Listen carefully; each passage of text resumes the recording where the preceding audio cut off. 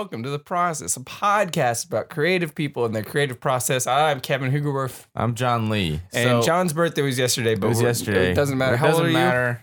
30. That's not true. You seem sad. You seem crabby. I'm 25. That's so young. You have so much life ahead of you, John. It is before 10 a.m., so I'm tired. Wait, yeah, me too.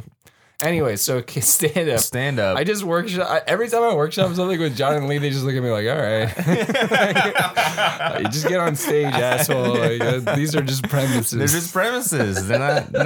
Yeah, but okay. This is my thing, is I hate writing punchlines because it's like, I just hate punchline. Like, I get it. I get that that's what stand-up mostly is. But I'm also like, that's where I can see, like, that's when the writing style of a comedian breaks down to me, is I can see all this build-up and then, oh, they came up with something they thought was clever. All right, fuck off. Yeah, that's like, I want to write a song, but I don't want to write the verse or the chorus. Yeah, like, non-conventional song structures. That's why a lot of pop music gets boring, is because it's just repetitive. And then it can be non-conventional. It can be. It can be non-conventional, but it still needs a punchline. Like, I don't know. That's what I like, a series of non sequiturs that eventually make you so uncomfortable you start to laugh. Give me one example of someone who does that. You can't put me on the spot to do comedy. That's not no. Of someone else who does that. Oh, I don't know. I'm a revolutionary. It's unprecedented. I'm a revolutionary, John. I'm an improviser doing stand up. It's unheard of. All right, improvisers and stand up comedians, different breeds of humans. Yeah. That's true. And I'm both. You're both. I was bred to be both. Let me give you an example of a perfect joke. They say you shouldn't have too much salt. It's not good for you. No, what's the joke? That's not it. They say you shouldn't have too much. They say you shouldn't have too much sodium. It's not good for you. But take that with a grain of salt. You can have a little bit. See, look at me. That's a perfect joke. That's a perfect joke. I can see punchlines feel insincere. By the way, that was a Levi Friedman original, right? If Levi had said that, it'd be funny. But I messed it up. Because he listens to the show. Okay, all right, Levi, I want you to know, I did think it was funny, but I'm trying to prove a point to John by not laughing. How about this one? My friend asked me if I ever put an orange slice in a beer. And I said, maybe once in a blue moon. Yeah, that's good. That's pretty good. That was a James Miller original. That's two perfect jokes, set up, punchline. Right, but that's not me. The end. That's not me. I don't like doing I like asking people if they like plants. There's no punchline there. That's just fun. That's engaging and honest, John. I'm asking about plants. Crowd work is different. What are you asking? That's not crowd work. That's a joke. Are you going to engage with people? I feel like if you engage with the people, what's crowd work? No, I don't know. All right. Well, I don't like engaging. At least I don't like engaging with people. As long as you're honest on stage. Like, you're talking about how you water down your body wash. That's honest. That is honest. People will like that. Yeah, that's why I'm smelly. Right. They want to know why you're smelly. It's vulnerable. Make yourself vulnerable, in my opinion. Yeah, we'll see you next week at an open mic. We're going on tour. Do that. Yeah. Me and John. How was your birthday, John? It was good, and went to Boundary Bay for dinner. That's too close. Awesome. I feel like I want to get outside of that vicinity. No, I love Boundary Bay. I don't care. That's why I moved right next to the Boundary Bay. That's right. Bay. You worked there. Why did you stop working there? Because I got full time at Verizon. Pays way better than Boundary. That makes sense. What else? And then friends came over and we played board games. I didn't come over, John. I didn't come over and play board games. Close friends came over. All right. You set me up. See, you set me up, and I came in with the punchline. Was that a punchline or was that just honesty? I made myself vulnerable. You came in for the kill. That's not a punchline. That's just honest human interaction. It was a good roast. We had cupcakes, and it was great. You know who doesn't like board games? Lee Cox. Yeah, Lee Cox. Yeah. It's surprising because he likes Dungeons and Dragons. Dungeons and Dragons. And I don't find value in them. And I'm just like, I mean, they're board games. Like, they're just for fun. And he's just like, everything needs to have the same value as a protein shake. He didn't say that. I don't see the value of fun. That's why Kevin's comedy sucks. Who do we got today? Chris Quilici. Finally. He was in the Rust Bucket show we talked about on the show. He's an improviser. He's a dead parrot. He was in Wanderlost for a while. He is in a play that I think just wrapped up, but it's doing another run. Yeah, it's doing another run at the end of the month. Yeah, at the end of the month. Yeah, he's an actor. He's overall just like a theater boy. Theater dude. Let's get into it. Yeah, we had a good time. I want to keep doing this. I don't want to go to work. All right, but I guess more premises. John doesn't want to hear me talk. And we joined them in a conversation already in progress. I might have told him we'd be in San Jose without knowing if we were actually going to do it. Yeah. And then you asked me, you're like, I already told him we're going to be in San Jose, so oh my God. I got a road trip down to San Jose. Yeah. What a big win, though, for you. It was cool. It's our biggest guest, and now Chris here I am. And also really Chris Q. Stooping. No, I'm very excited to have you here. Good. Yeah, you're an actor. You're an improviser. We've talked about you on the show before because we mentioned Rust Bucket. That happened while we had the podcast, like while we had the process. Yeah, that was like towards the beginning, right? Tell us about Rust Bucket. So long ago. Yeah, it was a long time ago, but what were the origins? The origins were I wanted to produce a show, an improv show specifically. Yeah. And I didn't want a huge cast of people. I wanted like a small cast. So I was thinking like 3 or 4 people. Mm-hmm. Why is that better? Or is it better? Well, I mean, logistically, the scheduling is easier. But one reason. I don't know. Like in college, we did a duo show once where it was just me and Jake Ferg, and like that was the best set I think I ever did. Yeah, college Western Dead Parents, right? Yeah, the Dead Parents. Cool. Yeah. We did an all duo show, and Jake and I got paired up by chance, and we did a show, and I remember the set so much, like so specifically. And I remember that the whole scene was that I couldn't sit down. I couldn't move because I was going to run a marathon, but I had overslept and missed it. And so to make up for it, I said I couldn't sit down so that I was on a marathon of standing. And that was the whole scene. It was great. a lot of fun. I was going to say, it's secondhand improv. When you like explain improv, someone was like, you guys, this scene was so good. Yeah, like anytime like you explain improv, it just sounds like a bad play. Well, because like most of the time that's what it is. Yeah, exactly. Yeah, they're like, that's like. We went back and wrote a better version, but this original was really good.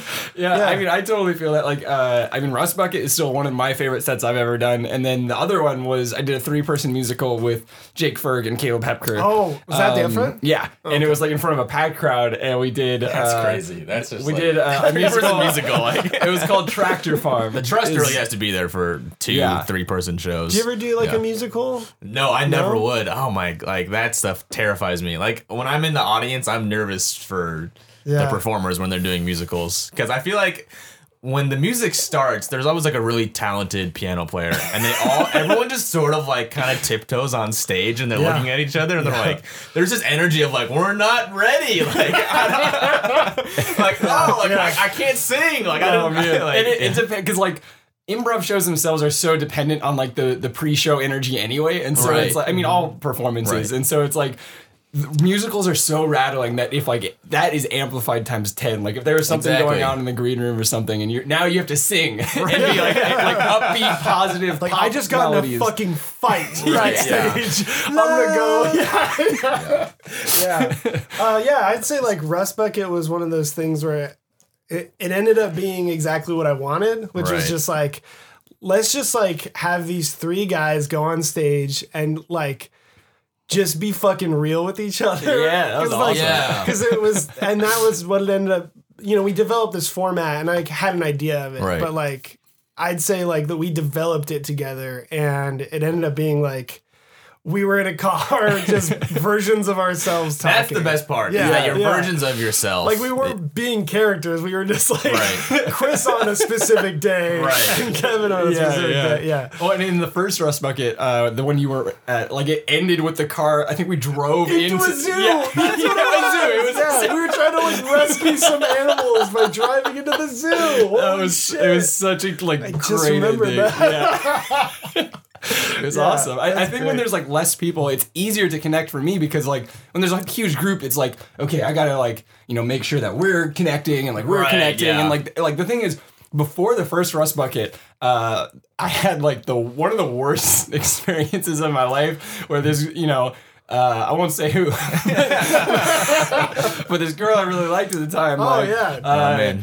Just like true fans of the show. I mean, okay, the real event was like someone died in a restaurant right next to us and like choked, turned blue, and like the cops came in and like moved us, and then a bunch of us ended up fighting because of this one person, and then we had to go and do a Rust Bucket show. And I remember before the show, just like being in like the back room with Chris and Jake, and just being like, "Hey guys, like I don't feel good. Right. Like I'm here to do a show. I am excited to be here, but man, I just gotta let you know, like I am not in a good headspace." I don't remember that at all. Well, did you tell us that? Yeah, I did. And like saying that made it like okay. And, and like you guys were supportive, and then you were just like, yeah, let's just have fun, man. Like let's just like I do remember that.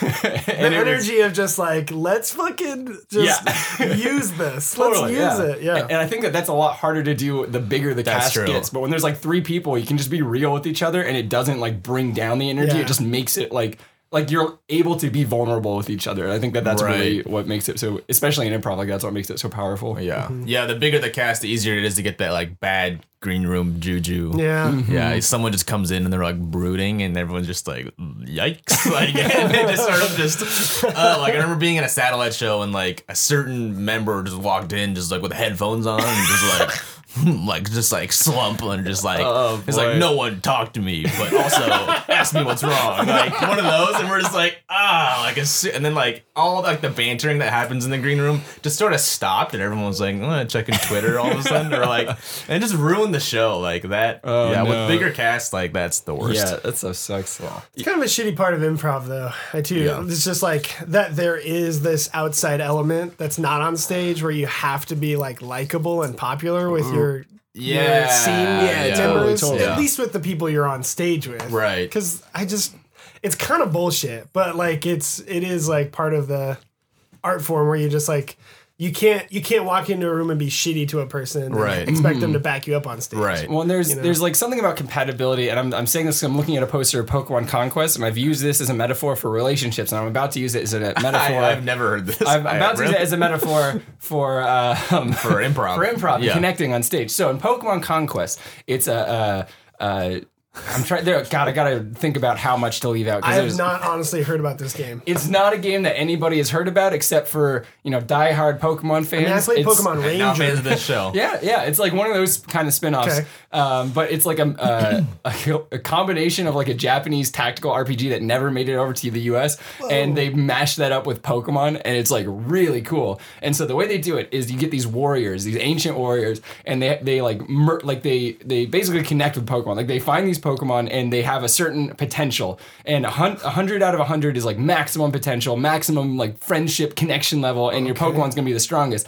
Some warriors you'll find like a Caterpie, and maybe you only have a complete potential of a total of 50, and so like you can max out that potential and have 50 out of 50, but man, you were never meant to have the best connection with the Caterpie. You know, you can have the best relationship possible with that fucking Caterpie, but you can never be 100 out of 100. So you got to keep looking for that Pokemon that you can get to 100 out of 100 with, and maybe when you meet that Pokemon, you're at 30 out of 100. So it seems like the 50 out of 50 is the better deal, but it's not, because you can get that 30 out of 100 to 100 out of 100. And that's all so. Right. Anyway, well, I found that really interesting.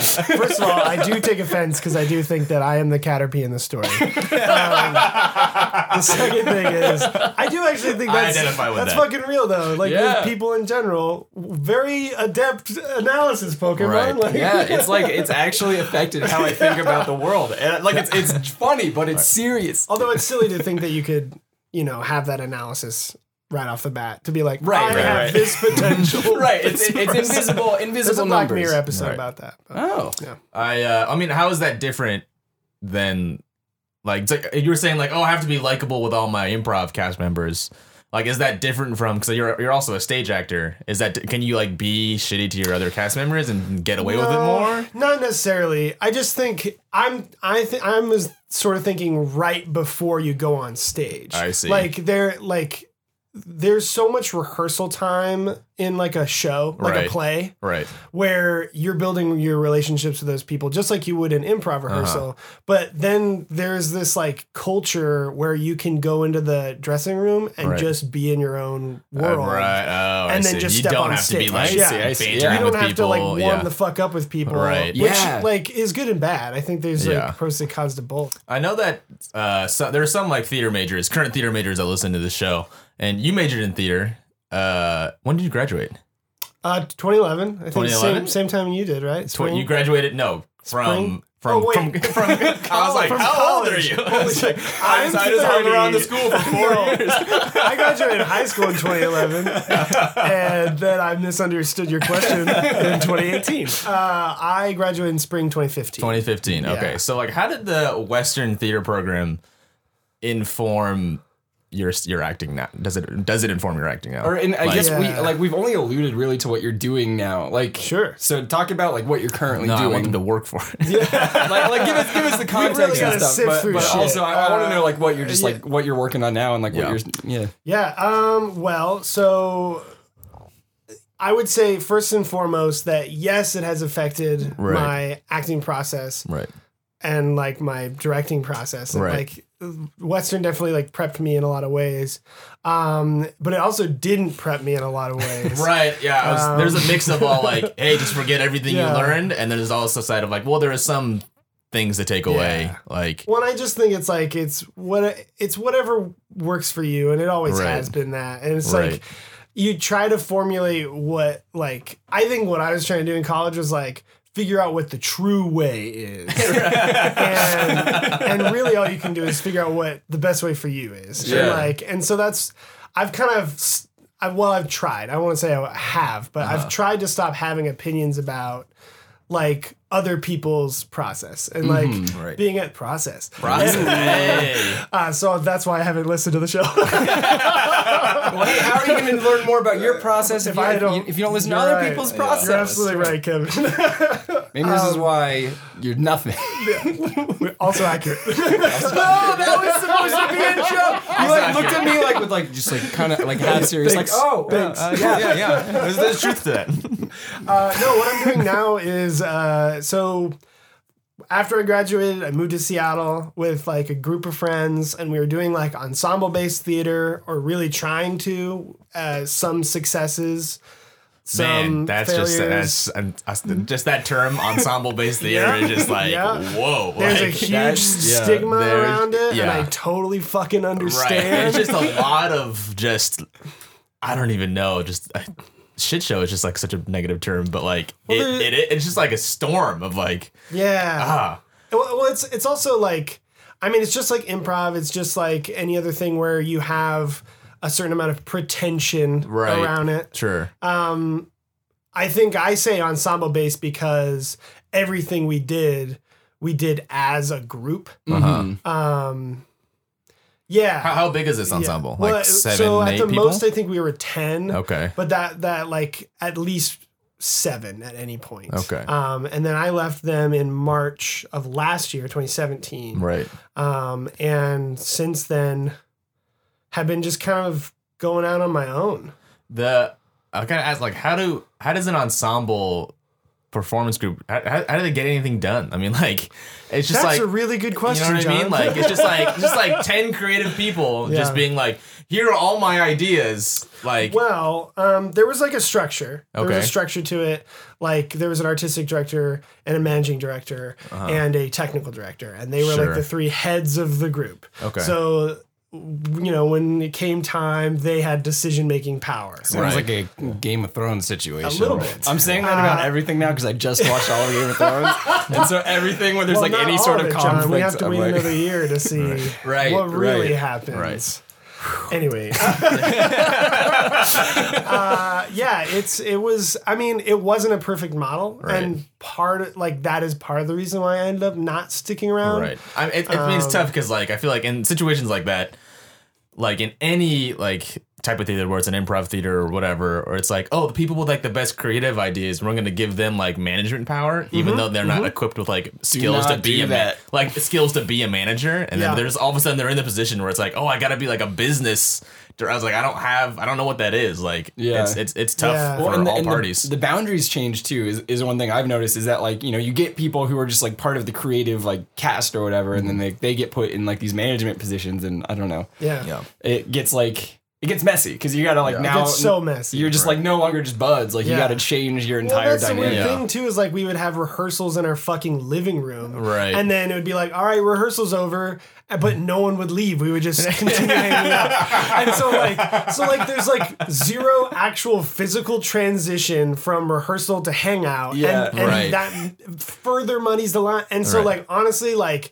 There were hardly any boundaries, and like you'd be in rehearsal and you're like, I don't know if I'm supposed to talk to you as a professional or as my friend right now. That sucks. And like it sounds like the kind of thing where it's like it's a very personal project, so I'm sure everyone was like who's investing in it feels like it's their baby too. And well, the weird thing is that there was a pressure to feel that way. Okay, interesting. It's like we're like, all right, because we're ensemble based, right? So it's like, oh, we all have to care equal amount. We all love this show, guys. We picked this show together. We have to love it. And it's like, no, you don't have to fucking love it. You like at this point, I'm just an actor, so I'm just gonna act my fucking part and go home. But like, I can't have that because they're also my friends. So if I go home, I'm living with this other person. And before I go any further, I should say that I lived with Curtis for a year, and I think he is a great roommate. Right. I actually really think that.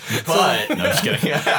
But like Jess basically lived there too, and like I love her to death. Like it's weird because like I left my professional relationship with these people, and in turn, like my personal relationship almost completely terminated. Like, which sucks. Yeah. But you know, there's this is the part where I was like, I don't want to shit talk, but like, because the process is burning bridges since 2016. I think it's important just because like even if like these people listen to this podcast, it's good to talk about because it's like this taboo of like this shit goes on behind the scenes. We need to figure out ways to like fix relationships and friendships in this kind of context. I think people don't realize how like fucked up it can get. I don't know. Yeah, I mean it's like when you go to college with your friend from high school, and it's like, let's be roommates. Yeah. And then you move in together, and you're like, is that too real? And you're like, oh man, like we should not have done this. Yeah. And it muddies everything. It's very social network. It's just like exploring these new realms and like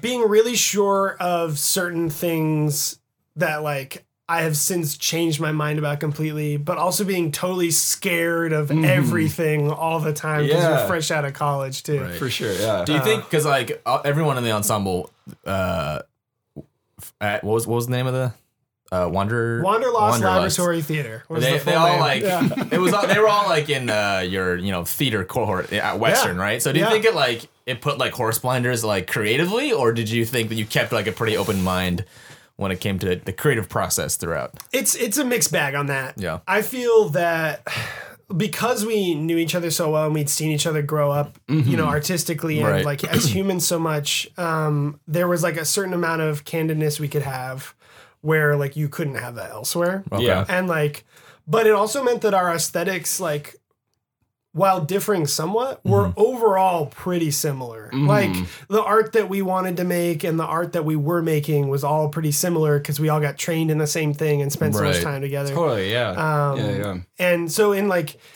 the horse blinders thing makes me like, I would say artistically, fuck yes, there was. Like we just like, meaning like what projects you were drawn to, or like just how, or your acting style.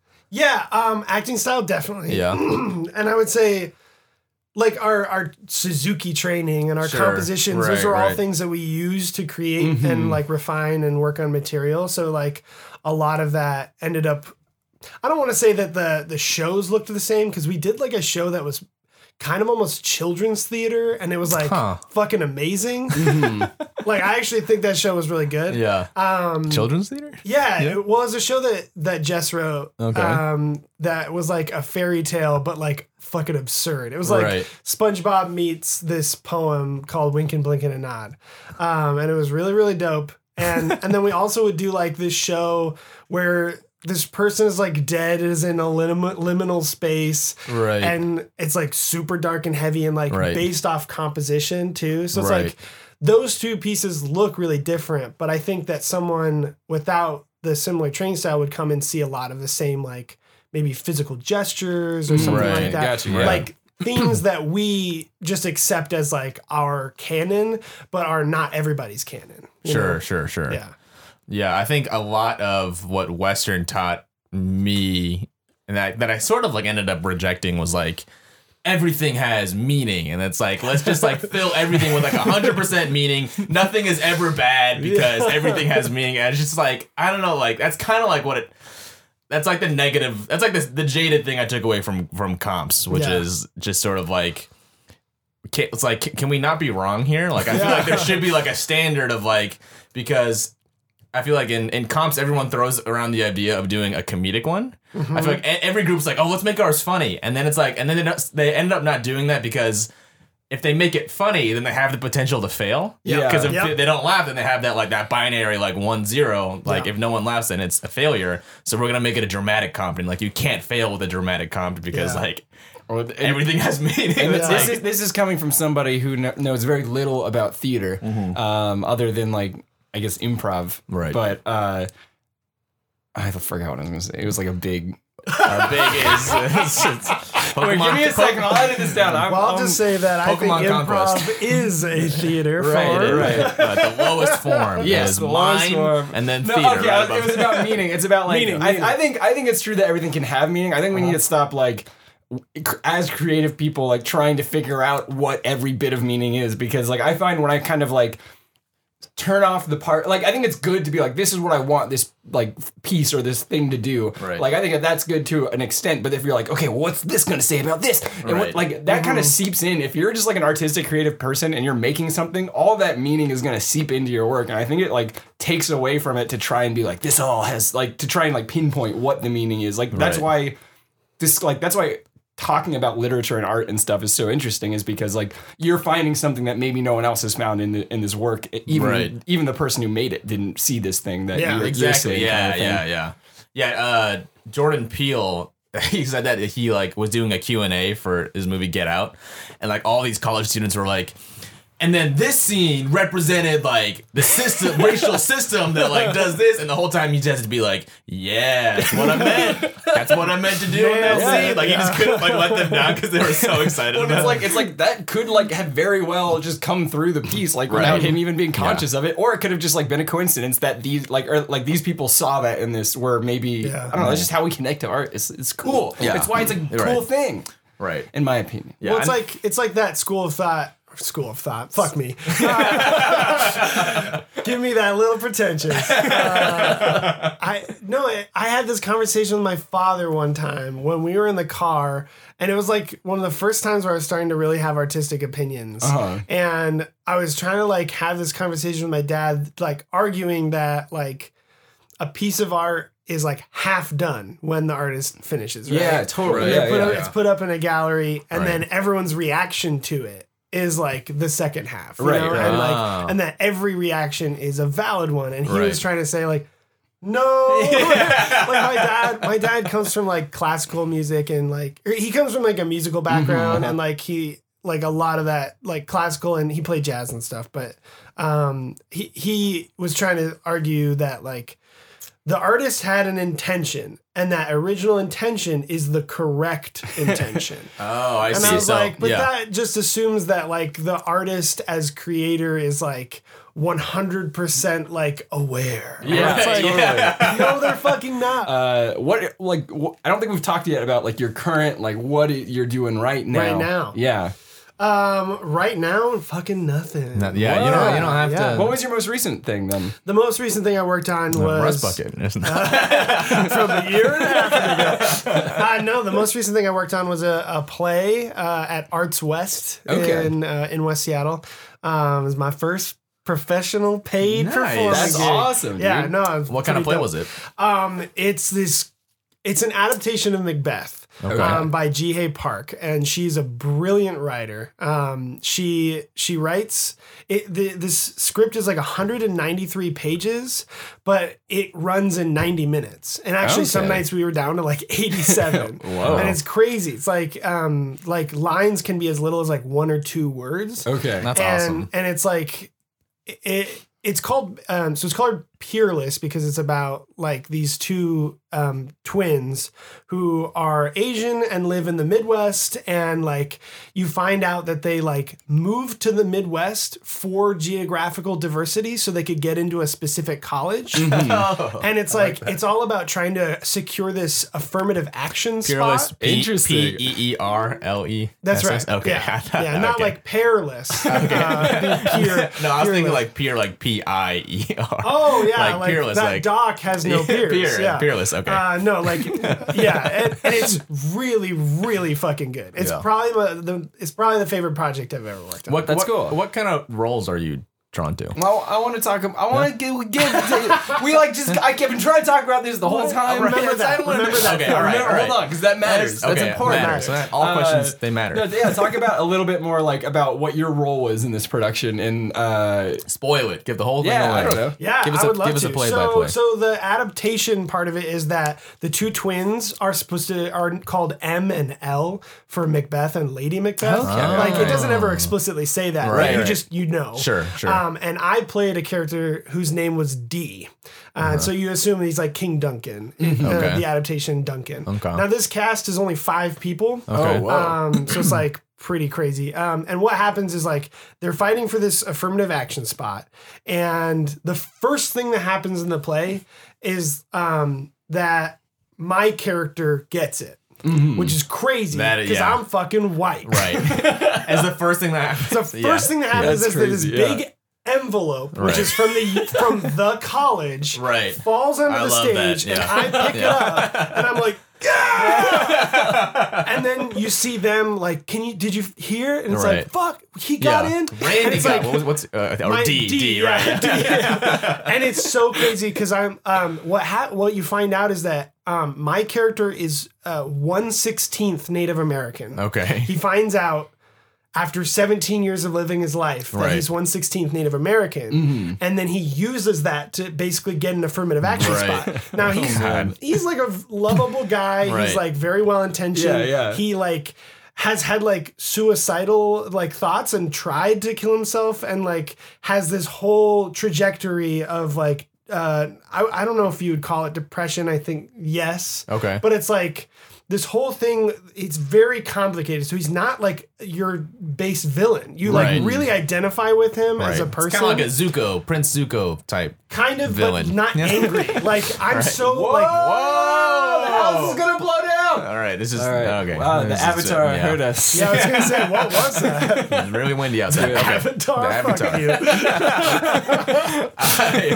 Okay. So he's not your he's not like your type A villain. No, like he comes on the big scene that I'm in is like called Hoop Coming, and it's like the homecoming dance essentially. God damn it.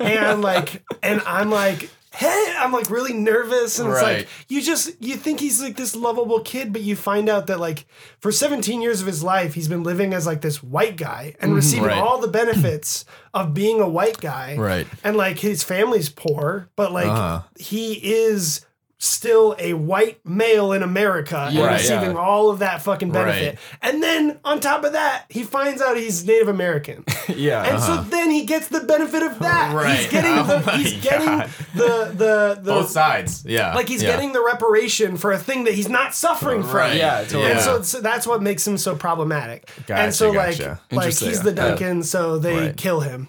Like he has this extreme allergy to tree nuts, and they like basically the whitest way to die. The whitest way to die. And so he eats this like cookie with walnuts in it. Hazelnuts. And he fucking dies. He's like showing them the EpiPen, but he's like too scared to do it himself. Whoa. So he's like dying, and he's like, "Can you help me?" And they're like, "Die!" And like they leave him, and he dies. It's cool. Crazy. Yeah, it's such a good play. But the reason are we happy to see him die? No, I was told by many, and now it's a weird thing because yes and no. Right. Like yes, like death to the fucking patriarchy. Right. Right. But he's like on an individual level, it's really sad to see like this like kid who's really nice just fucking die. Yeah. You know? And like you see it happen on stage. And like I obviously was in the body happening, so like I don't know what it looked like. Sure. But like for family members, it was upsetting to watch me do that. You know? And but the reason I talk about all this is that it's like these are the rules that I'm really drawn to. Right. Like the ideas of like coming on the stage and not just being like another character, not being a character, like being a character that is actively like dismantling or disrupting a white supremacist patriarchy, like things that are talking about those things, because like it's hard to like go and take up space in a play as like a white guy, like knowing the problems that are happening in our country and our world. It's like it's very problematic to even just have a role because like someone else could take that. But to have a part that is like being a white guy and kind of being the white supremacy on the stage and like being a part of disrupting that. That's the kind of shit that I want to be doing. And it's still like a 3-dimensional character. It's not just like, here's this white villain. Like, it's like, at first on the play, it's like, oh, he's like a white kid who gets into the school. Yeah. And then like... Then you meet him. And exactly. And then like he's 3-dimensional. So like it twists and he's like, well, he's actually a kid from Iowa or whatever. Like, who suffers from depression. Like, yeah, that's really cool.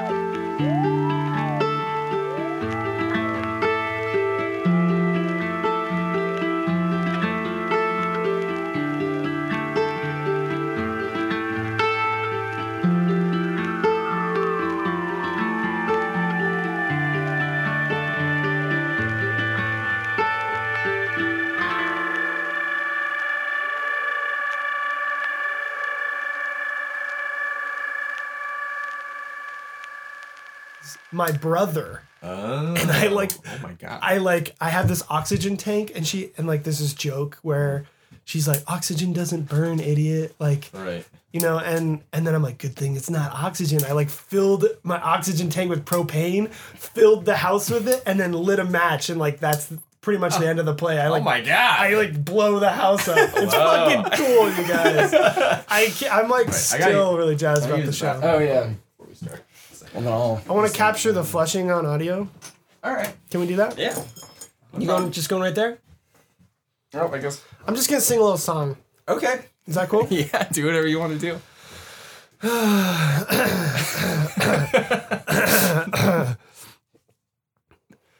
Kevin. Kevin. No, you can't laugh. You can't laugh. Okay, all right. This is for you. Okay. Ready? All right. Kevin.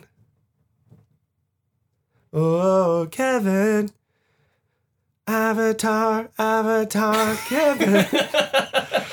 Pokemon Conquest to Kevin. Pokemon Conquest to Kevin. Kevin.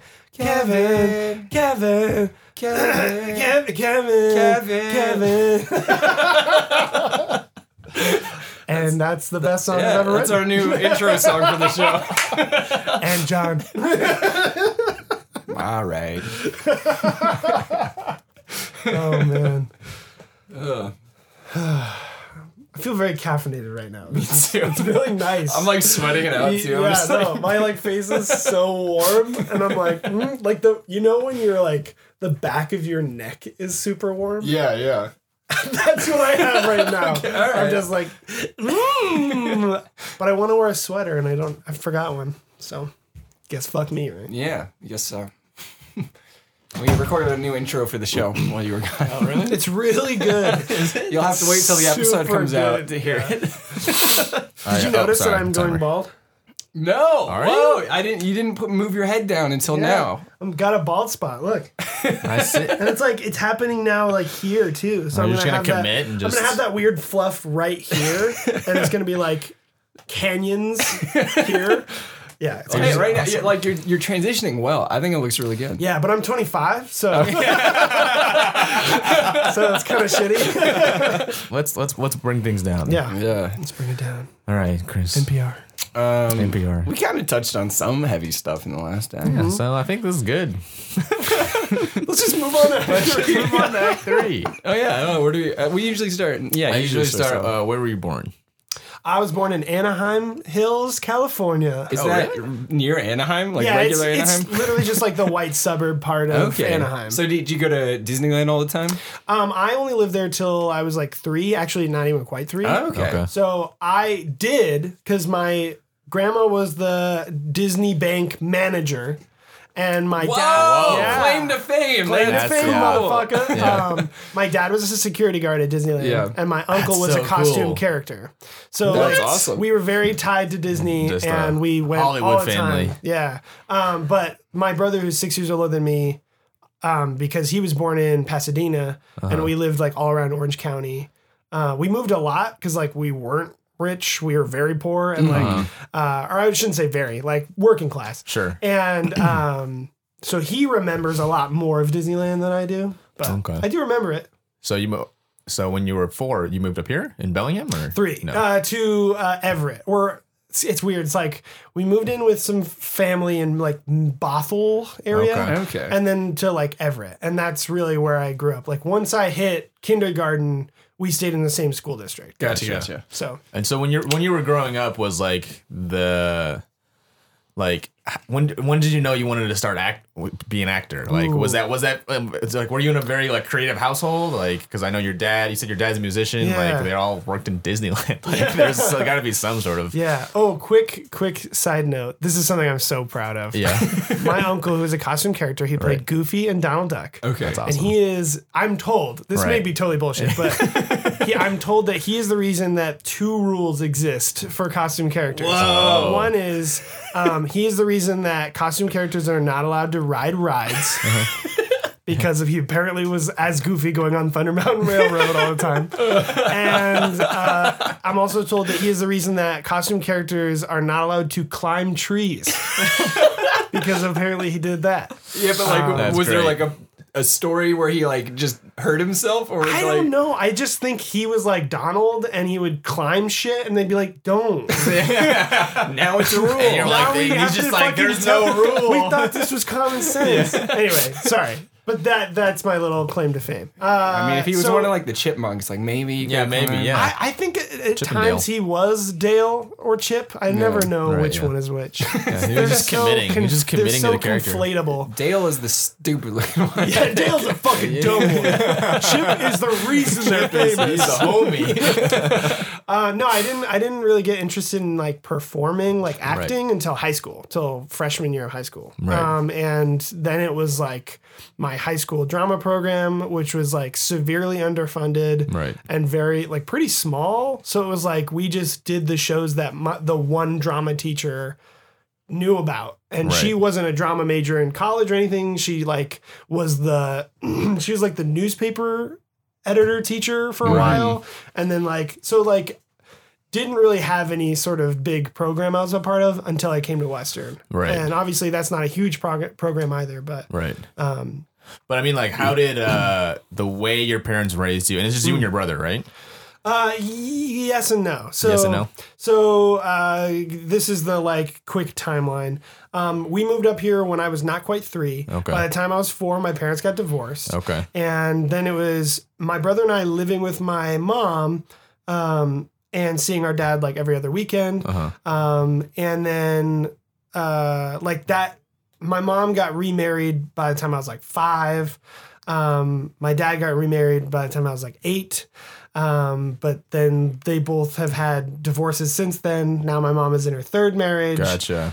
So like there have been step siblings too. Right. But now my mom has been married for like over 10 years. So to my second stepdad, her third marriage. And so like I have a stepbrother who's 6 months older than me who like is just my brother. Right. Yeah. And a step sister who's like also I guess like my stepbrother's half sister, so I guess I'm not technically related to her except for like legally, but she's my sister too. Right, She's like 7 years older than me. Okay. So it's like I have like these like units, but the most consistent family unit would have been like me and my brother and my mom. Right.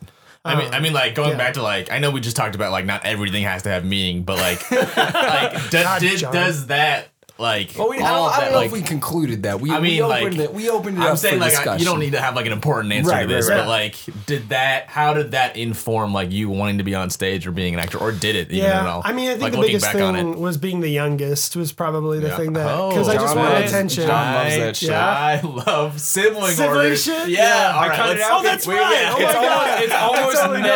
It's almost never relevant. Until now. All right, episode 1 of the process, everybody. This is episode 1. The extent of it is just he only ever wants it to be like, okay, the youngest one is the creative in the family. and the coolest I'm the oldest. I'm the oldest in my family, so we have a host that's a counterexample. Anyway, so you're the youngest, which means that's I think I would say the smartest. I would say music was like more prevalent in the family because my brother played trombone and I ended up playing trombone for like 10 years or like 11 years or something. Right. And I also played like viola. So like music was really strong. Right. Like we both started playing instruments really young and my mom was like a singer. So she told me that the best instrument she could play was tambourine. Right. So I think she was a singer.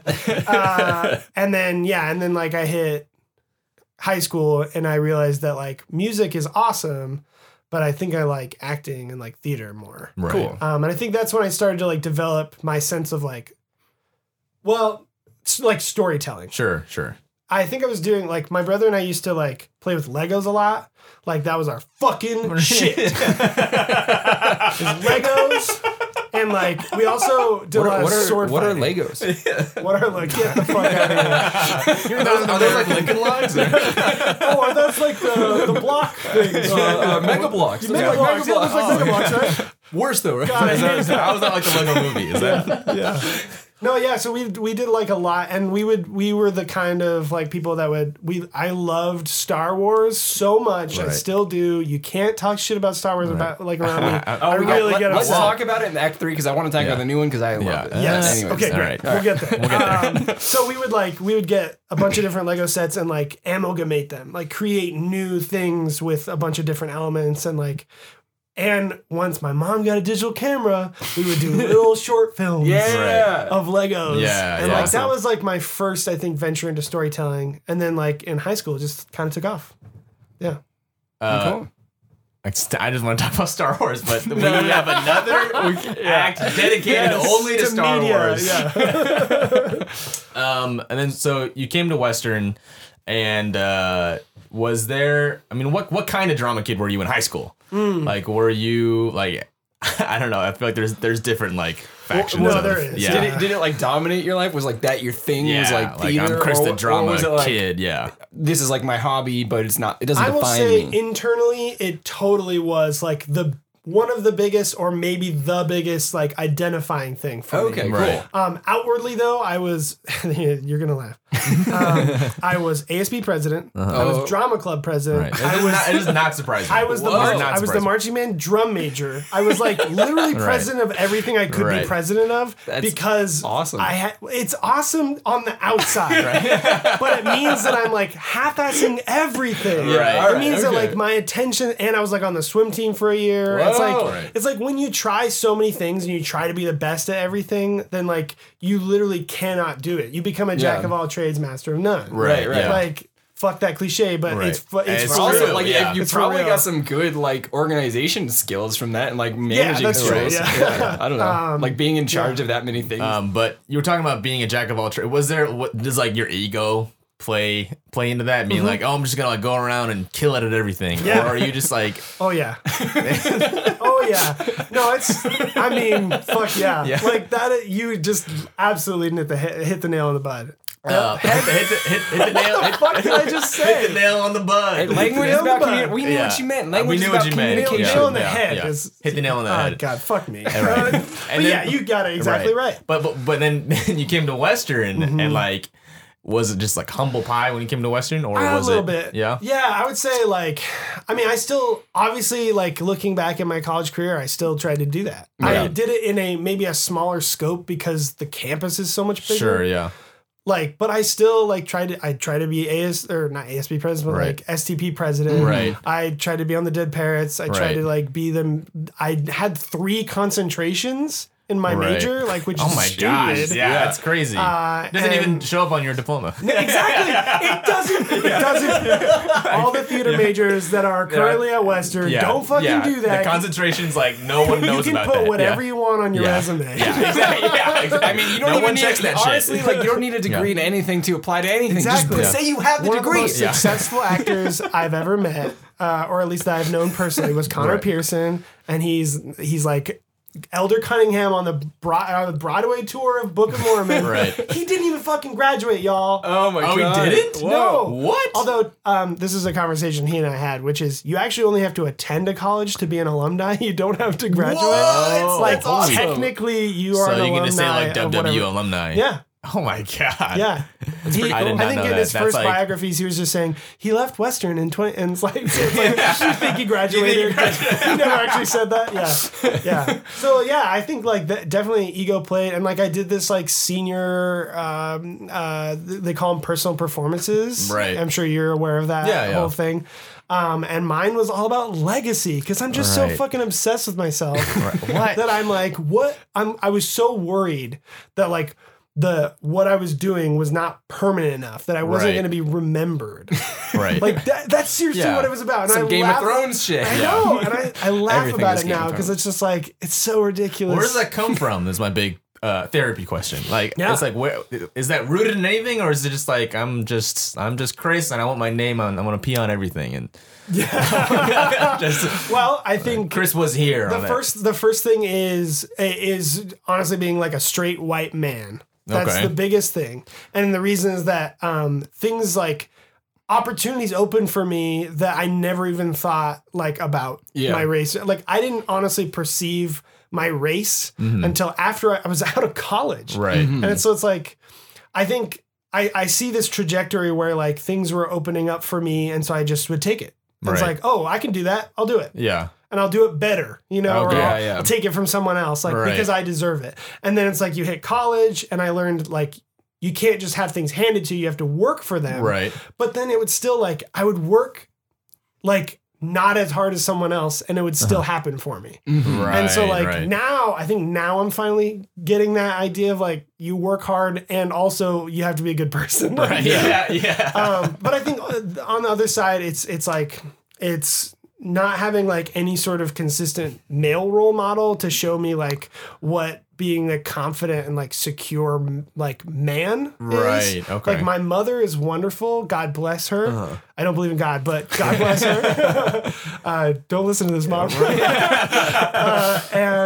But like it's like not having a consistent male role model, not having like a whole home for a lot of the time, no matter how hard, she would try. Right. And also being a chubby kid, like makes like this cocktail of like needing approval. Gotcha. Totally, yeah. Right. Yeah. And then and leaving behind something for everyone else to see, be like and pointing at it, and that's like, hey, this is here forever. Look what I did. Yeah. My name is on like certain awards in my high school where I'm like, I know that shit's still there.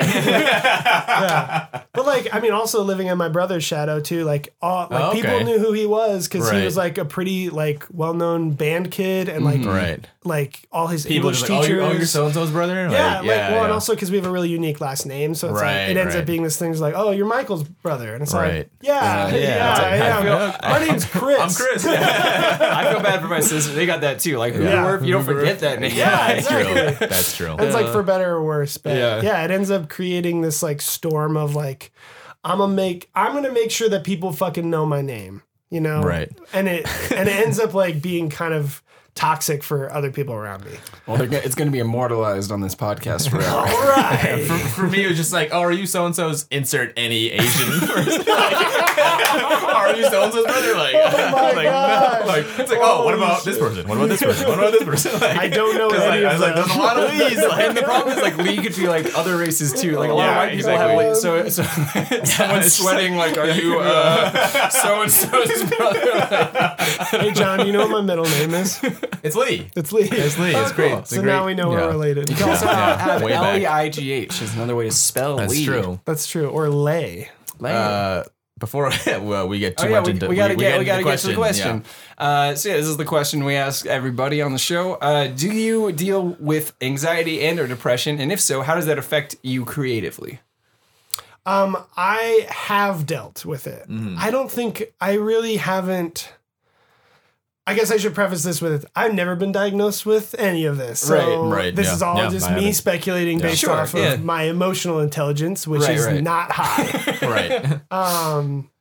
There have definitely been, like, I think pretty much anyone in our generation probably has a struggle with that kind of thing. Yeah, modern society. Yeah, man. yeah, and it's just like we're all so much smarter, so much earlier in our lives that it's like, how can you not deal with this kind of thing? That's so true. We're just like inundated with like all the information of the entire existence of humanity. Is like now we have to like know everything. Right. Yeah.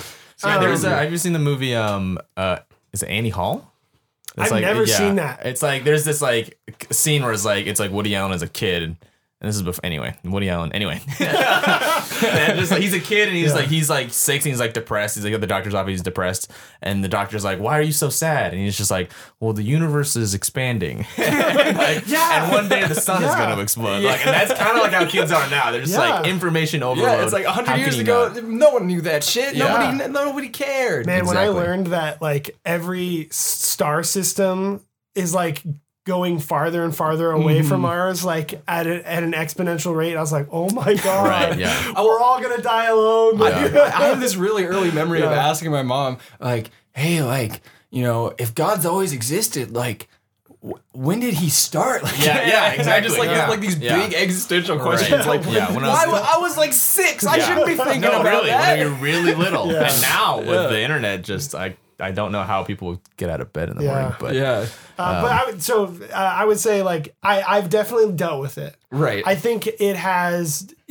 impacted my creativity in like negative ways. Like just because like the biggest way that it affected me was like lethargy and and loneliness particularly, which I think is like probably the most characteristic things that I've seen. Totally. So that's why I'm guessing that's what I was suffering from. Right. And usually like my response to that is like, I need to be around people.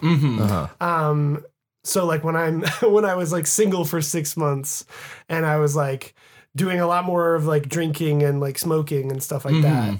And just being around people because I didn't want to be alone by myself. Right. That's the kind of thing that I think it affected me as. Totally. But I would say like when I step into a rehearsal room, it's like, that's the shit that I live for. Totally. Yeah. So I have a hard time focusing on like how I'm doing. And I don't know if it's a like a training thing or just like that's how I work. But I just like there's so much joy in working on art for me that like it's hard for me, like it kind of just goes away. Totally, yeah. No, I definitely feel that. Like when I'm, it's interesting because for me there's like almost 2 different types of like depression that I think are still kind of like from the same thing, but sometimes I can go and do improv and that's the one thing I need to like get me out of my head, and I'm just like, okay, I'm no longer me, I'm like part of this like bigger like whatever, this energy that's going through all these like characters and like these stories, but then sometimes I'll go and do improv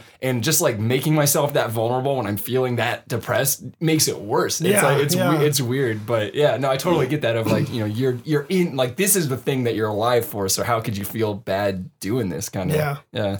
Can you speak to how being a creative person and then how being sometimes depressed affects your relationships, whether that be with like your a girlfriend or just friends in general? Because you're talking about like, I can never be alone, And that can be dangerous because then the people around you just become like these crutches to serve you. Like, because I never want to be alone. It's not really about like spending like quality time with that person. Yeah. Just, I don't know. Like, how does just being a creative person affect just relationships in general? I think about my my idea of relationships has changed so much. Yeah. That I can tell you like how I felt about like relationships at any given moment in my life. And like, for example, like when I first saw Good Will Hunting, I thought that movie is amazing. I really do like it. Right. It's like like almost 20 years old now. Yeah. It's like super old. The first time I saw it at the end, I was like, this feels really good, but also what the fuck? Like he's just driving across the country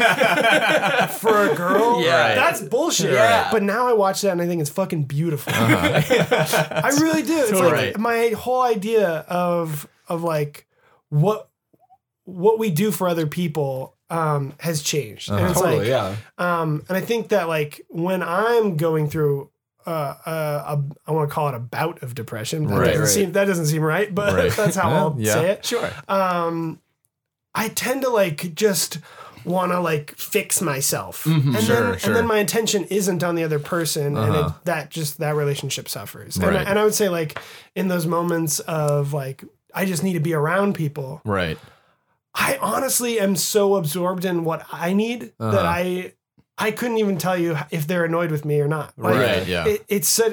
That's when I get the blinders. Yeah. I was gonna say. Yeah. It's like horse blinders is when. And then, and that's like my entire life up until I was like 22, 23 is just a series of just me doing whatever the fuck I wanted, trying to learn how to learn. Like I still, again, really have a low emotional intelligence. Right. And like so little permanence. Like everything I do is so ephemeral. And is that the right word? Ethereal, maybe? Ephemeral might be right as well. Is that? I knew what you meant. I knew what you meant. Yeah. I know in Slay the Spire, a video game, there's ethereal cards that disappear if you don't play them. Okay. So. There we go. That's like another video game. Spot on. Perfect. Yeah, and it's like so much of my life is not permanent that's like, I feel like my entire life has just been like this series of probably hurting people and not even knowing it. Yeah. So I would say negatively. All right. Perfect. That's a great spot to end the second act. Oh, good act. Negative. Bad. It's been bad.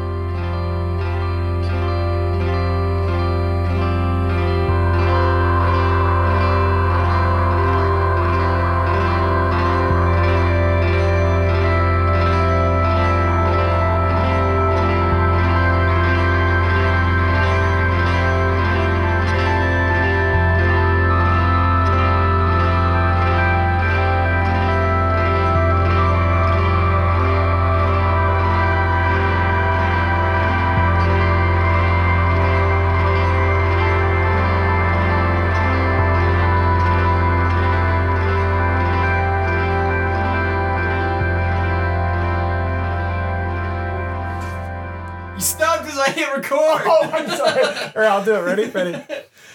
Wait, how does it go? Now it's inorganic.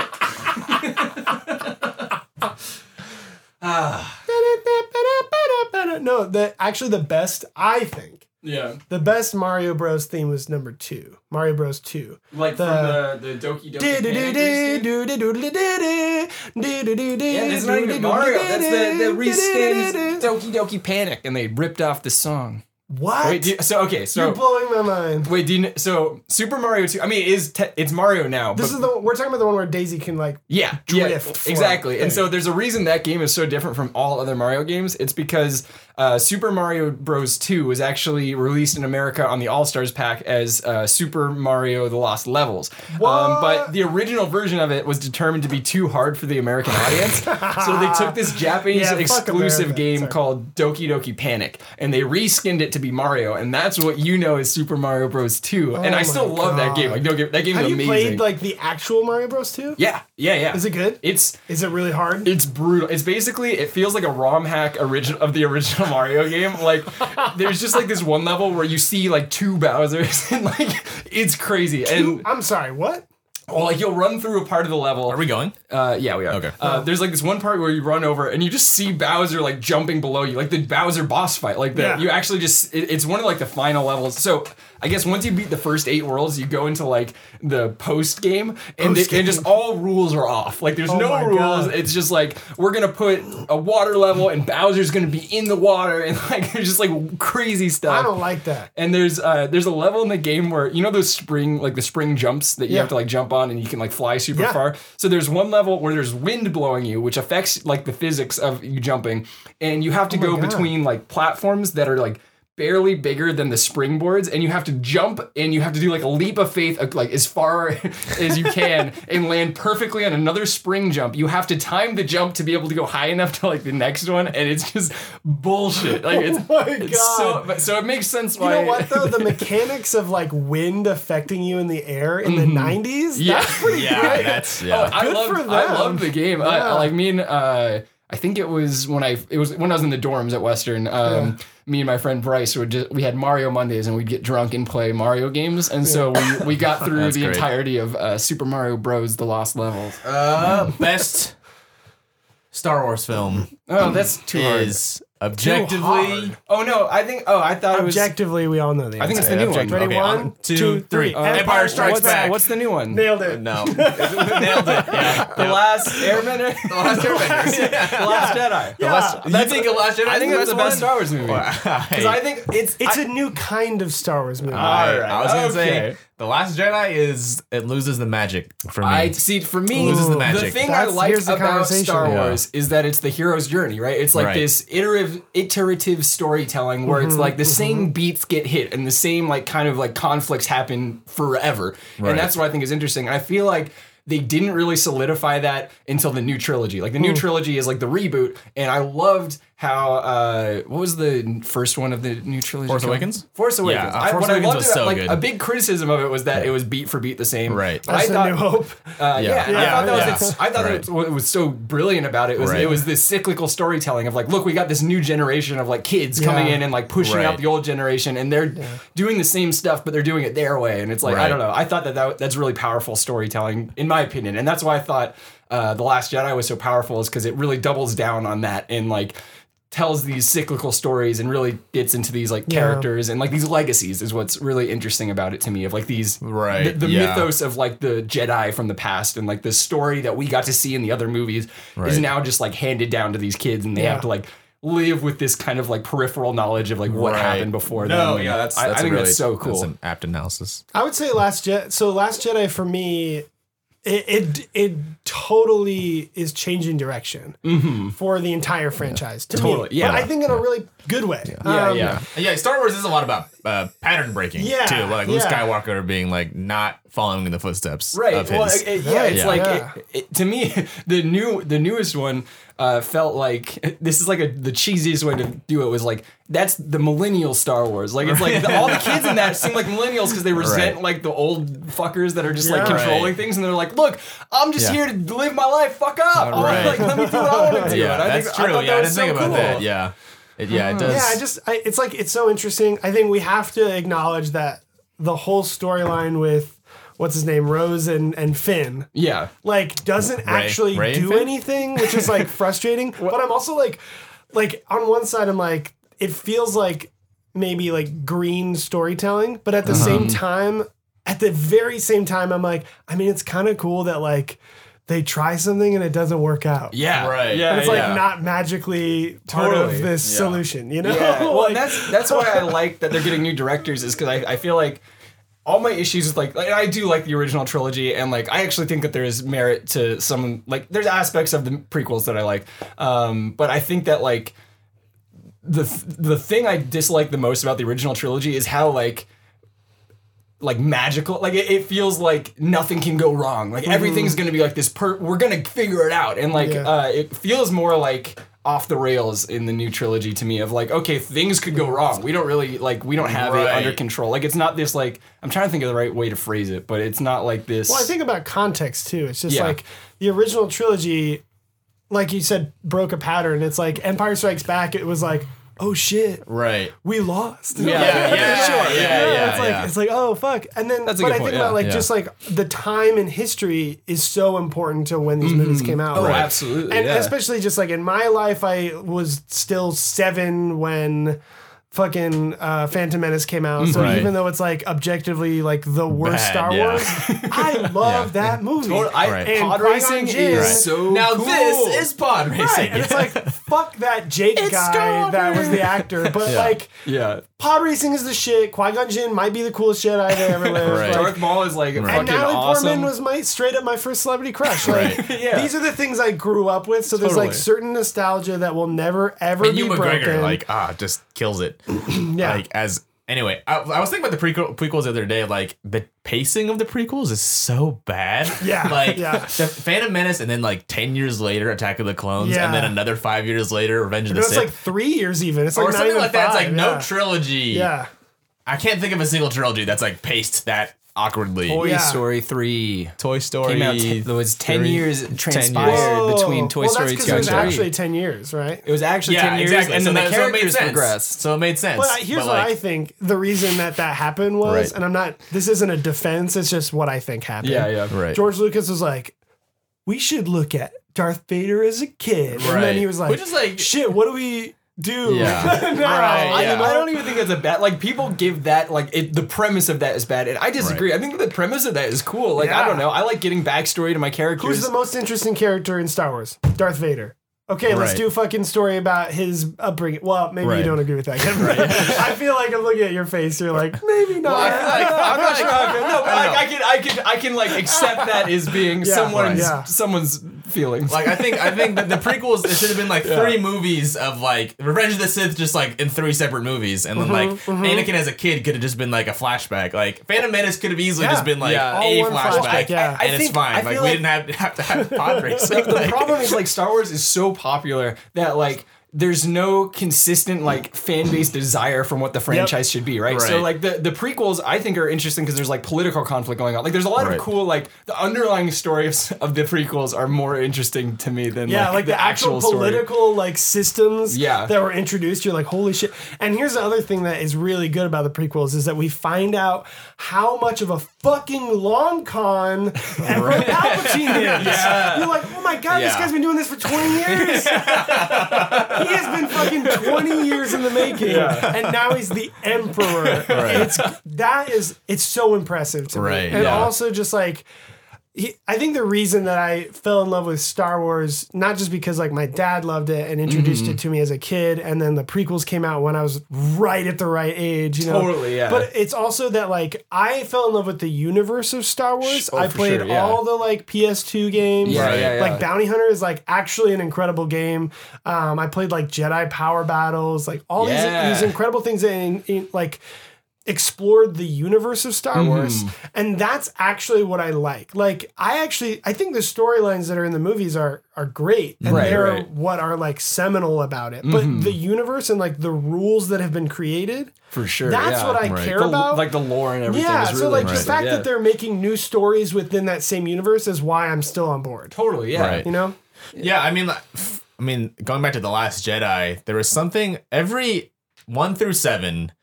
Star Wars has like this X factor, and maybe you guys can answer this, where it's just like there's something magical about it that sets it apart from other sci-fi franchises like Star Trek or Battlestar Galactica.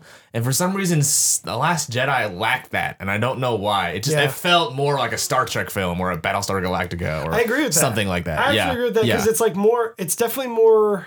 It feels like, I don't want to use the word gritty, but that is kind of how it feels. Right. It was just it just didn't have that heart. I don't know what it was. I disagree. I think I don't know what it was. The characters and the relationships. Yeah. That's what I like. See, that's again, that's a very millennial thing. Like our generation is rejecting religion by and large, and so it's interesting to see like these kids not give a shit about the way of the Jedi. Like they don't care about the Force. They're like, get rid of that fucking Jedi code. It's like even just give her the lightsaber. Yeah, that's true. Yeah, like even the characters that are Force sensitive, like don't care. They're just kind of like whatever. Like which is interesting. But here's why I think you really said something interesting, which is that there's so many different like ideas of what it should be. Like Right. fans have all these different opinions. So I think it's kind of dope that they're not like trying to just appease people. They're Totally, like, yeah. nah, Right. we got an idea. We're just going to run with it. Yeah. Like, Right. And what's his name? Like Ryan Johnson? Is that the guy? Ryan Johnson. Yeah, Ryan yeah. Johnson, however you say it. Yeah. He's like writing, right? So or directing maybe. But He's not doing. It's his He's concept getting his is what own I've heard. trilogy actually, but he I think really? I think Is the he? next Oh, one. shit. Oh, wow. The next one is going to be what's his face, J.J. Abrams. Yeah. But Which I think he's getting a trilogy. Yeah. I'm not sure if he's getting like the next main trilogy, but he might be getting like one of the spin-off trilogies. Yeah. Right. I've also loved J.J. Abrams since Lost. Like, Oh that's, yeah, right. dude. That's Oh, my shit. John won't watch it. Can tell him he has I to. just No, don't you want to be don't. disappointed. Here's the thing. You no, can end at Yeah. the end, season Kevin, 3. he's gonna be through disappointed. season. I- It's a character-driven Okay, show, yes. and Through the season mythos of that season show three is is good. interesting. Is Oh, it? man. I mean, is it a kind of show that I can just like stop watching at the end of season 3, or do I have to see it to the end? Like,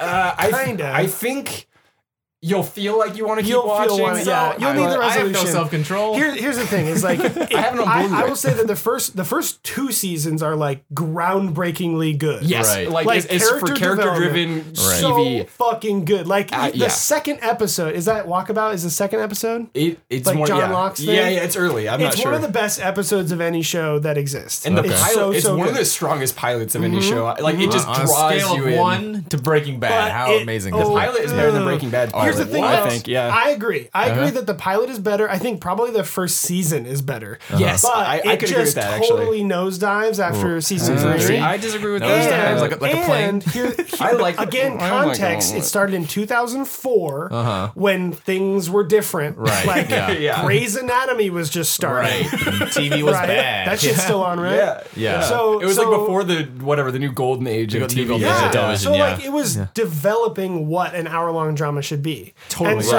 Right. so back then, I was watching it as it was coming out, so I was like blown away. Well, and it was network too. Like HBO was putting out good stuff. Like I think The Wire and The Sopranos had come out, but they were like paving Yeah. the way for like that kind of format. And Yeah. then network TV had On ABC. Yeah, it was Right. ABC. crazy. It's nuts. And to give it like such a That was on ABC. And I will that's say weird. a lot of people, I wouldn't say I'm like a diehard fan. A lot of like even true fans of the show will tell you that the ending is bullshit. And I Right. disagree. I disagree so strongly Yeah. that it's bullshit. Yeah, I hear think that. I disagree I too. hear I it's think it's terrible. a great ending. I don't think it's objectively a good ending, but I do look at I remember the penultimate episode and being like, how the fuck are they going to finish this? Yeah. And then the last episode, I'm like, damn, that's the only way. That's the Right. only way the writers could have done it. Well, and know? my biggest gripe with the finale is that Saeed was awakened by Shannon, who is the worst character on the Yeah, show yeah, of all time. Their yeah. relationship is bullshit. It's great that she died early on. Anyways, that's the whole. Sorry, Yeah. that's spoilers, but that show is old Shannon now. sucks. Yeah. Boone is almost as bad, probably worse. I kind of actually. liked him, but he never had a redemption arc. Yeah. He could have had a redemption arc and been like less of a shithead. But Yeah, Boone. he's like the first Boone. major character death on the show, I think. Yeah, right? yeah. Yeah. Well, that's the other thing is that they don't really hold back. They do kill off pretty much it's everybody. like it's very Right. like, and it's not yeah. what you think that they're dead the whole time. I don't think that's true. I Oh, think no, it's up for interpretation. It's but- explicitly not true. there Actually, you go. I had to explain the ending to so many people because like so many people were just like, I can't believe they were in purgatory the whole time. You're It like, was "You're so full of predictable. shit. Did you watch And it?" Yeah, that's not what it was. The Flash Sideways was not purgatory. I'm sorry. Actually, I need to clarify. The Flash Sideways was purgatory, but that's Right. not where they were for the But entirety we of the only show. saw that in the last season. Right, Yeah. so that was purgatory. The island itself was just a real existent place. They had the stupid, so they had a great cork metaphor, and then it literally was a cork. The island is the cork that prevents evil from seeping into the world. But then the and that was a evil was great metaphor. And then they crawl into this little fucking cave, and there's literally just a cork, and they Yeah, that pull it, was- plug it in or whatever. That was a little much. That but- was so. You know what though? Lost gave us, and I don't know if he was in any shows before this. Michael Emerson is the guy who plays Benjamin. What's his name? Yeah, I'm just forgetting I his forgot last their name. names, but yeah, Ben. Michael Emerson is this amazing actor. Yeah. I would want to see him in Shakespeare. Dude, he was so good in that seen show, him do, too, like- Shakespeare. Heard he did Shakespeare, Okay, and I was cool. like, that sounds dope. Yeah, he's one of the best TV villains, I think. Like Yeah, that's written yeah. like of like making him sympathetic and also just like else is he very in? very evil. He was in a show right after that. I can't Person of remember. Interest? Person of Interest. Yeah, that's I what never was, watched it, but yeah, Look it up real yeah. quick. he's interesting. But I will say Breaking Person of Bad. interest. He's interesting. Breaking Bad is a better show. Breaking Bad is definitely a better show. And like I think Because it's a it tighter. has It's a, follow Oh, this through. dude. Oh, yeah. it's a more tightly written show, but this Yeah. is like I think Lost, you have to go into it think the lore and the mythos of it is interesting, but the draw of the show is the characters and the relationships between them. Yeah, because people spend so much time trying to figure out what's going on that they forget that what they're actually doing is learning about people. Yeah, and that's the most important aspect of the show, and that's what the ending.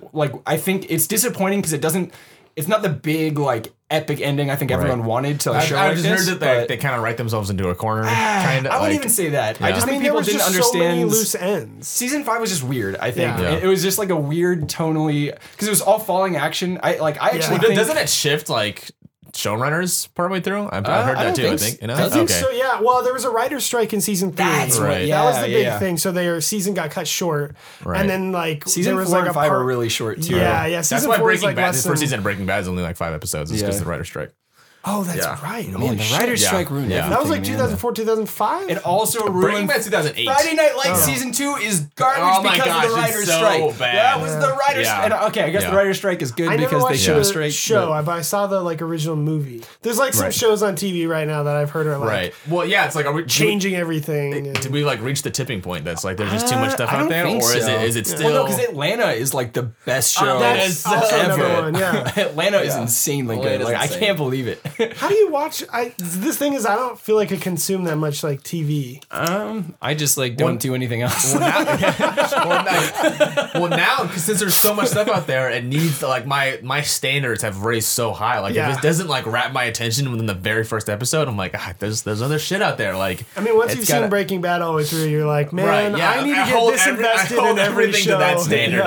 Better Call Saul is still on. That show's amazing. Broad City is still on. That's amazing. I love Broad City. The Punisher is incredible. It's the only super underrated. It's the only superhero thing to come out recently where I'm 100% you have to watch The Punisher. I think it's so good. Right. I just don't think anyone will do that. I haven't seen it, so I can't really talk about it, but I just remember the original Punisher movie with I haven't even seen what's that. his name? Early it's that era of early 2000s Marvel films where they were doing the Hulk and Elektra and Catwoman and things like that. This was a completely different movie. It didn't feel like any other superhero film because it felt actually kind of like a mafia movie. Right. And God, what was the... He's definitely an anti-hero, but... Thomas Jane. I don't know who that is. I have no idea who that is. You guys, he gets the Punisher. He really fucking gets it. And he made this short film called what is it? It's something bourbon or something. But it's a short film. Okay. It's only 10 minutes long. But it's him trying to pitch himself as the Punisher because they were trying to reboot it. Right. Yeah. And it's better than the next Punisher movie, the entire feature film. That's so interesting. It's great. So good. He gets it. And it's anyway. What's the name of the actor John again? Bernthal. What was that? John Bernthal. Yeah. He's perfect casting. I feel there's some parts that would really be cheesy, but John Bernthal is so well cast that it's on point. He does these brutal things, and all the action sequences in that show are gross. It's just brutal, disgusting, blood everywhere, and it doesn't romanticize it. It's just ooh, he's dead. That guy is fucking mutilated. But and he's just this animal when he goes into these this mode where he's just he can kill anybody at any time and and it's crazy, but then they really make him a sympathetic character and he has a moral. It's the only Marvel thing that actually has an interesting moral code because Daredevil tried to have this thing where it's he's breaking the law, but he's doing the right thing. The Punisher, he doesn't give a shit about the law. He gives a shit about his personal code, and his personal code is a compelling one. And he'll only kill people who deserve it, but he will make them suffer. He's the judge, jury, and executioner, right? Yeah. That's the whole idea. Totally. Right. Exactly, he's also they do this. It's actually fairly subtle, but they have Daredevil has a lot of explicit Catholic imagery, right? And then in the Punisher, it's almost always exclusively a crucifix or something. He's literally punishing himself by carrying these these issues on his back, and it's his job to suffer and cleanse the world of this evil. It's kind of how it's how I interpret it. Is and it's That's fucking fucking cool, man. Yeah, it's such a good show. Cool. I gotta go rewatch it because it's so good. And it has really it actually shows. It has a great portrayal. I mean, this is coming from someone who has no firsthand experience of this, but it has a great portrayal from my perspective of PTSD and like dealing. There's like this whole storyline of like all the actors who like it's so well cast. And it's like the complicated issue of like you get these soldiers back who like we sent them to war and we trained them to be these killing machines. They come back, they like have PTSD, and then do a regular job. Yeah, well, right. Or just exactly, like adjust, and then like there's this whole storyline of like gun control being an issue, and then you see the kind of complexity of like these soldiers who like all they have are their guns because we train them to know like that's their thing is that they have to like treasure it exactly, exactly. And so then you get this conflict of this kid who's like, I need to have my guns, and like he's like just kind of going crazy, and it's like it's really cool, and it's handled like delicately, and I think it doesn't. Like it's not afraid to step on like the toes of like liberals, but it's also not like pro-gun at all. And yet the whole show, like there's so much gun violence, but like it never at any point to me felt like it was pro-gun in any way. It just like said, hey, this is like the way people feel about this is complicated because we're sending them to be soldiers and then we expect them to come back and just like, you know, not care about this at all. And I don't know. It's interesting.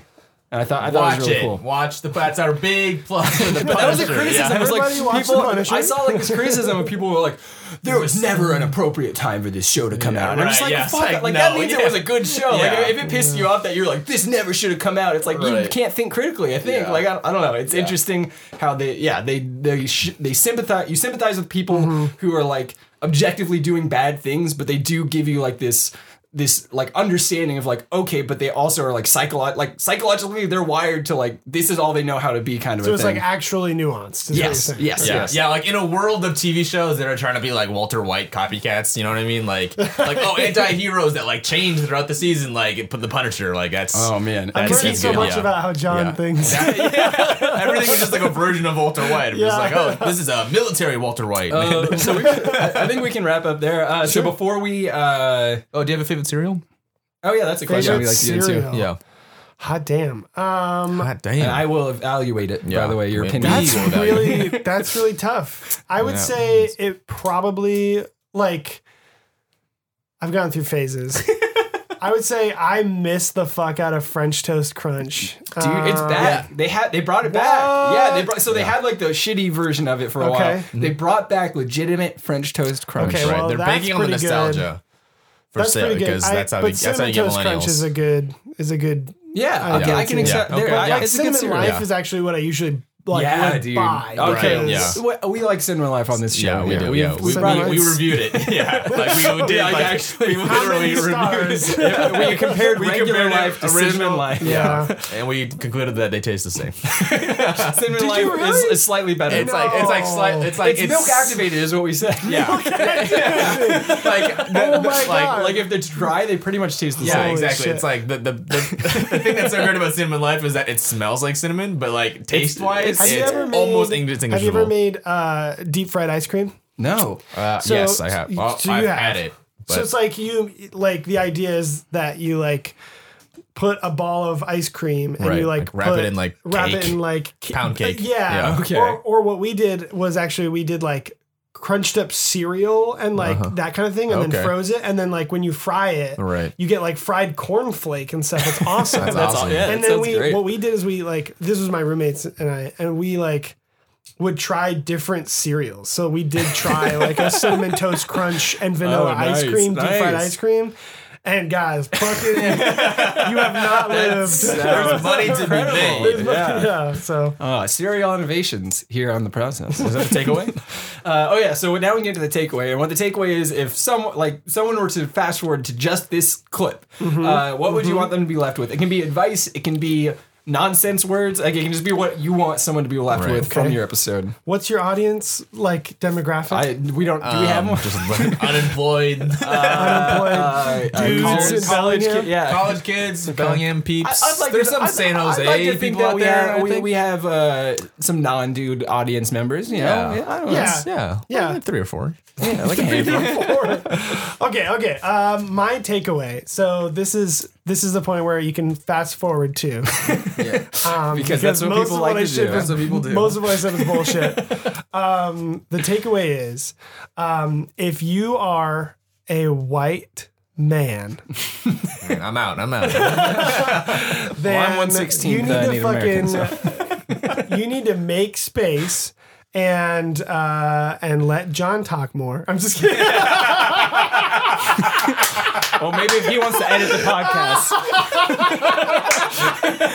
Single-handedly, the best takeaway. No, I will just say, like, seriously, this is my actual takeaway: is disrupt the patriarchy. Yeah, fuck yeah. Yeah. Cool. And white supremacy, because fuck. Sorry, that was the continuation. You don't have to apologize for that. Well, cool. You got anything to plug? Yeah, I will plug actually. I think I don't know how long it takes you guys to edit and this will probably come up on Tuesday. 1 to 2. Yeah. I'm ready for this. If it's before April, like 25, 26, there's a show I helped create last year called the Funhouse Anthology.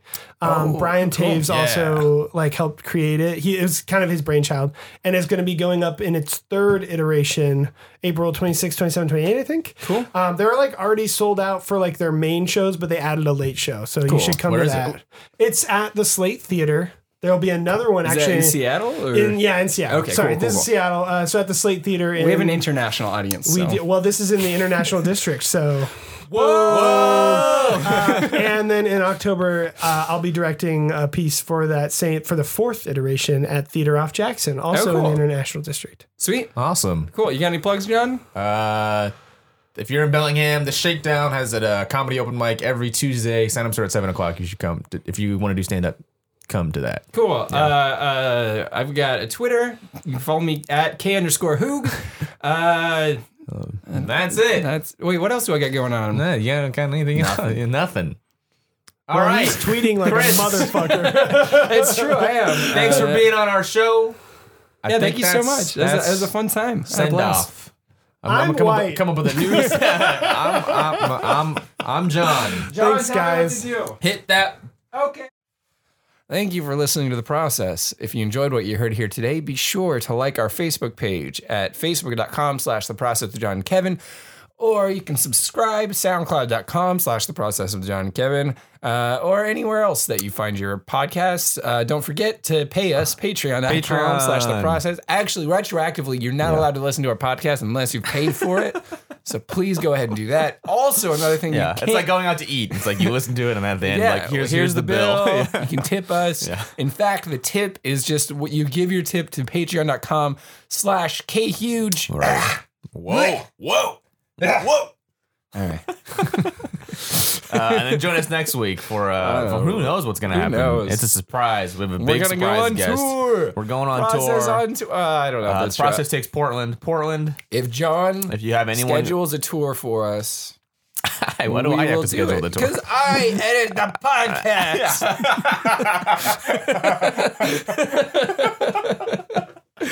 All right. Well, goodbye. All right. See ya. Have a good day. All right.